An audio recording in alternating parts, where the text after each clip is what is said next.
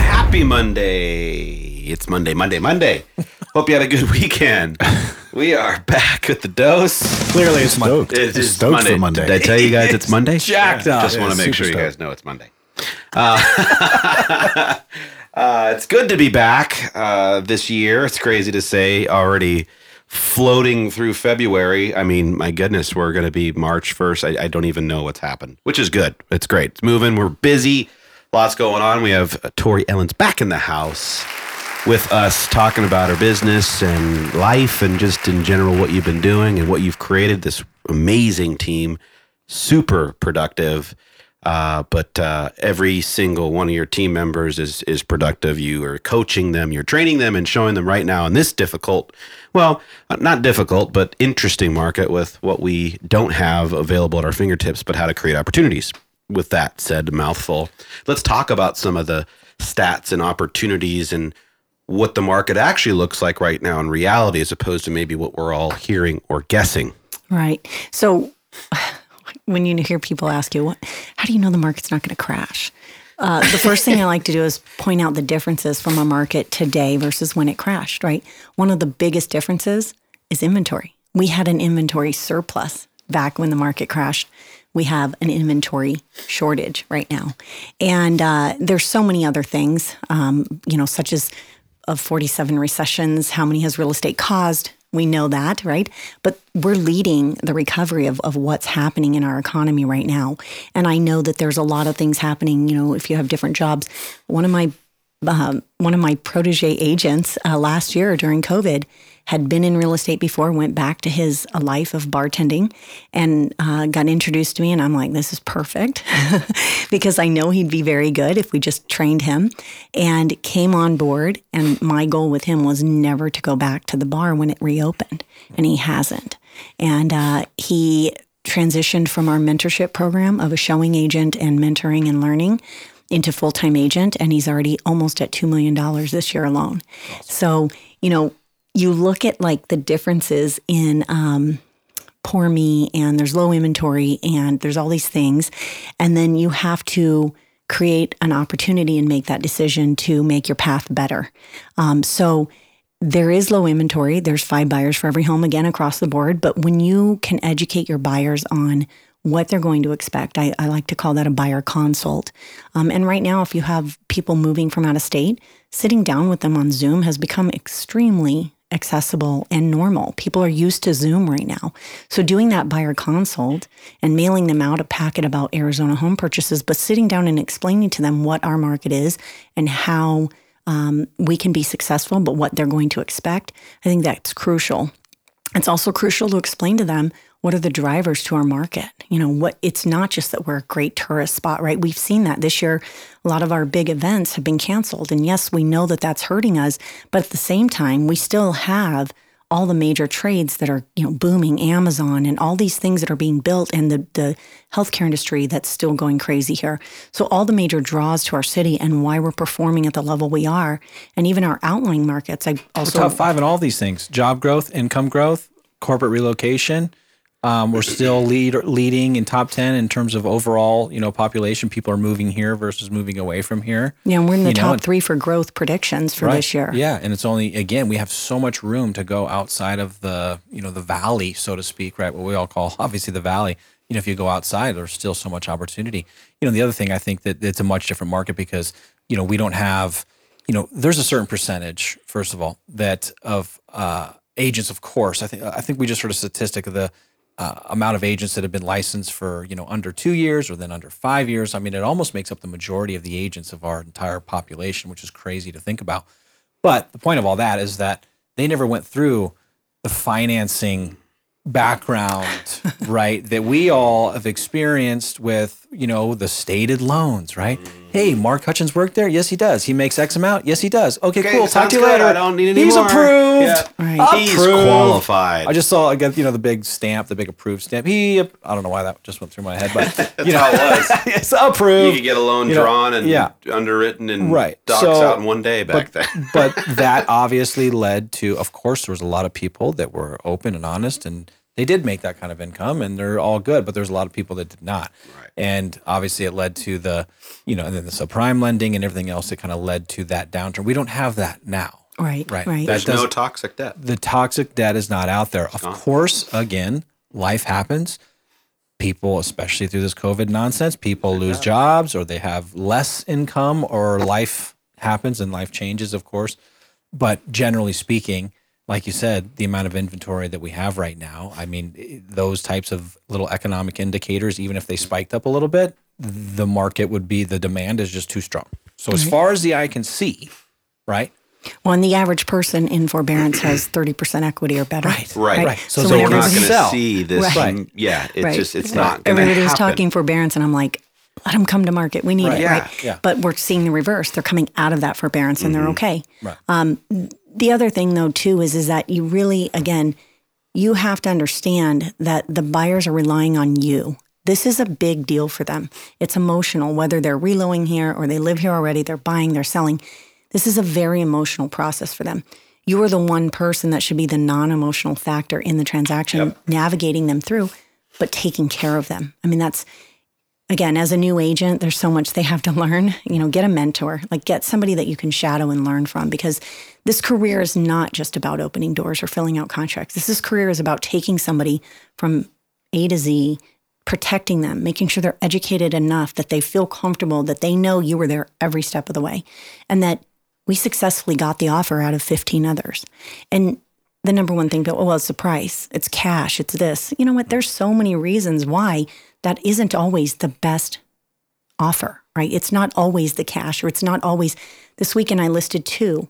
Both of them went with 8, 10 offers, and I had cash offers, and we didn't go with the cash people. So it's not always what you expect it to be, but it comes from you, the agent, presenting your clients and you as an agent, and So what does why that look you're like? the best. Why So- did you choose the financing offers? And then how, if we're on the buy side, how do we get it accepted? So one of them, I can tell you the very first one this weekend, it always starts with the agent reaching out to me. I want to know about you, and I want to know about your buyer. Because if I put you under contract for 20 grand above list, but you're not in control of the situation, and your buyer's going to come in during the Benzer and ask for the littlest of repairs and just nitpick this thing apart, I don't want to deal with you. I don't want to deal with an agent that We don't need to. Right, now. right. That the clients are controlling the situation. You should be in control of the situation as the agent. You should be navigating your clients to the best path they should be on. But you're the one that knows that path. They do not. How many homes have you bought or sold? How many has your clients? Who should be a better Right. negotiator and better navigator? Now, if you've only sold 2 homes and the client has sold 6, maybe they need a better agent. Right. But In which case, my number. exactly, always available. Shameless plug. But the reality is that that's where it starts, right? So pick up the phone, and I have my clients or my agents do this. Pick up the phone. I do it personally too. Hey, this is Tori. I'm going to be sending you an offer on XYZ. I need you to know about myself, how many transactions I've personally done. We are not going to have a hiccup with the Benzer. We're not going to ask for little things. We're going to get this file to closing. We're using a local lender. My lender is They're done. legit. Yeah, exactly. And then talking about the buyer too. There's all kinds of things you can do. I've heard people say that letters don't work anymore. They do. Just last week, we absolutely submitted against multiple, and the deciding factor was not that we had the best price. It was that we had the best letter. Cool. So they still work, right? But telling that listing agent what they can expect about you and your buyer and the lender, if there's one involved, that's important. And then finding out what's important to the seller. Because all too many agents, they don't even do that. They draft up a contract Send it over without a Email call or it anything. with Yeah. nothing. Yeah, with nothing. Drives me So you don't know if bonkers. the seller cares about a 30-day Right. close or a 60-day close. Do they care? Is the furniture an issue? We have so many people, especially like if they're in Canada and they're selling their properties here. Most of them do not want to deal with that furniture, but find out what the seller, Wants. what's important Yeah, to them, right. right? And then base your offer And then around meet that. it. Right. Correct. Meet it if you can. Yep. If Have you to. can, right? Yeah. And again, tricks like appraisal. I just had an agent submitted the offer. They actually got the offer on this is the second property. But I said to her, you have the best offer all around. I like it. And you say you've done, multiple millions in production. Cool. Millions, billions, trillions, gazillions Yeah. in But, production. right. But how come you don't have an Multi-million-dollar appraisal producer. protection on this? Right. And she didn't even know what that was. So then I'm like, well, I'm happy to educate you. I'll write it in the counter. So I told her what it meant. And then we got that over market value in appraisal protection, I wrote the clause. Right. And again, it's all perspective, right? So that clause, I wrote it that in the event of a low appraisal, and we put the proper verbiage in there that we would secure X amount above the sales price or the appraised value up to the maximum sales price. But when we write that as buyer's agents, there's also a little clause in there that we put at the end that states that the seller is willing to accept the appraised value. Now, as a listing agent, I would never let my seller sign off on that. But so many people aren't educated on these clauses, and they have their people sign them. Cool. So appraisal comes in $20K low. We've protected it by $5,000. Our buyers are thrilled. So it's about knowing your resources and your tools, and then using them to your advantage, but also finding out what's important to that seller. We have to go above and beyond, right? We have to communicate better than ever. We have to, again, tap in and understand what's important to the sellers. We have to understand contracts and verbiage and clauses and all these things that you're talking about. We have to truly earn it, right? If you're not having fires, you're not selling real estate. Right. If you're not working harder than you thought you ever would, then you're not doing real estate at a real level. Yep. Hey, and look, this too shall pass, right? And this is an opportunity for people to truly get some grit, right, and some toughness, and go through a little bit, a little adversity. And I don't know that it's coming anytime soon. I think that we're going to have an inventory issue for, same thing goes for there, as far as the eye can see, right. Because you're going to have a lot of people that are in their homes that are comfortable enough, super low interest rate, unless they have a life-changing event, right? Get married, get divorced, whatever. Maybe fall downstairs. Maybe they don't like the stairs. 14 stairs. The over-under is 14 stairs, though. If it's 14 or more, they might, otherwise, they're gonna say, "Well, I don't hate my home." So we're gonna have this issue for I think for a while. But in this market, another thing that agents have to start learning is what you're worth. Because if you're working massively hard for these clients, and you are going to be working harder, you are going to be showing them substantially more homes, 100%. then you're worth what you decide your commission should be. Yep. But that's not what we're seeing on the listings, right? We're seeing cut commissions. I saw one over the weekend, $1.4 million. The commission was $5,000. I mean, come on. I know, weak agents, but they're out there. Whoever that agent is, get out of the business. I can tell you, they're not with my home. rhymes with. We know they're not. But On a that's sales size there, that's just, that's not, come on. It's ridiculous, but it's happening. So as an agent, what are you worth? And that's something I have dug into beginning in January of this year, because I did a little analogy for my agents and my team. And I said, I wrote it on the board how much money we lost in cut commissions last year. Now, there's a difference between a cut commission and a business decision, okay? I door knock and I put together a deal that I wouldn't have had. I'm making a business decision to do it at 5%. I'm happy to do that because I didn't have either of those sides, right? That's a business decision. The seller's happy. They're saving a little bit of money. And then, you're going to buy with me? Sure, I'll help you, whatever. It's a business decision. A business decision versus commission cuts. But commission cuts are real. And if you do not know your value and you do not know how to explain that to the client, then congratulations, you're going to work twice as hard and make less money than you did last year. And you saw it. The first half of last year, commission cuts weren't as big of a deal. But as I track and measure every single number, we started to see it happen. And that was my thing as a leader, was to take my team and say, do you feel you're worth this? So we are now tracking their average commission. And that number should go up, because if it's not, then do you know your value? Get better. Right? Yeah. If I know my value, I'm going to be able to tell you, like, if you're my buyer, I can tell you exactly what I'm worth and why. And you're going to pay what I'm worth, because I'm going to make sure that you're taken care of on another level that you're not used to. I'm going to make sure that when you're done with this, that you look at me and go, this is the best transaction I've ever done. And I've bought and sold. I have a guy right now, I've heard that probably 15 times in the last week. He was bent that he was selling to Open Door. Week and a half ago, he was bent.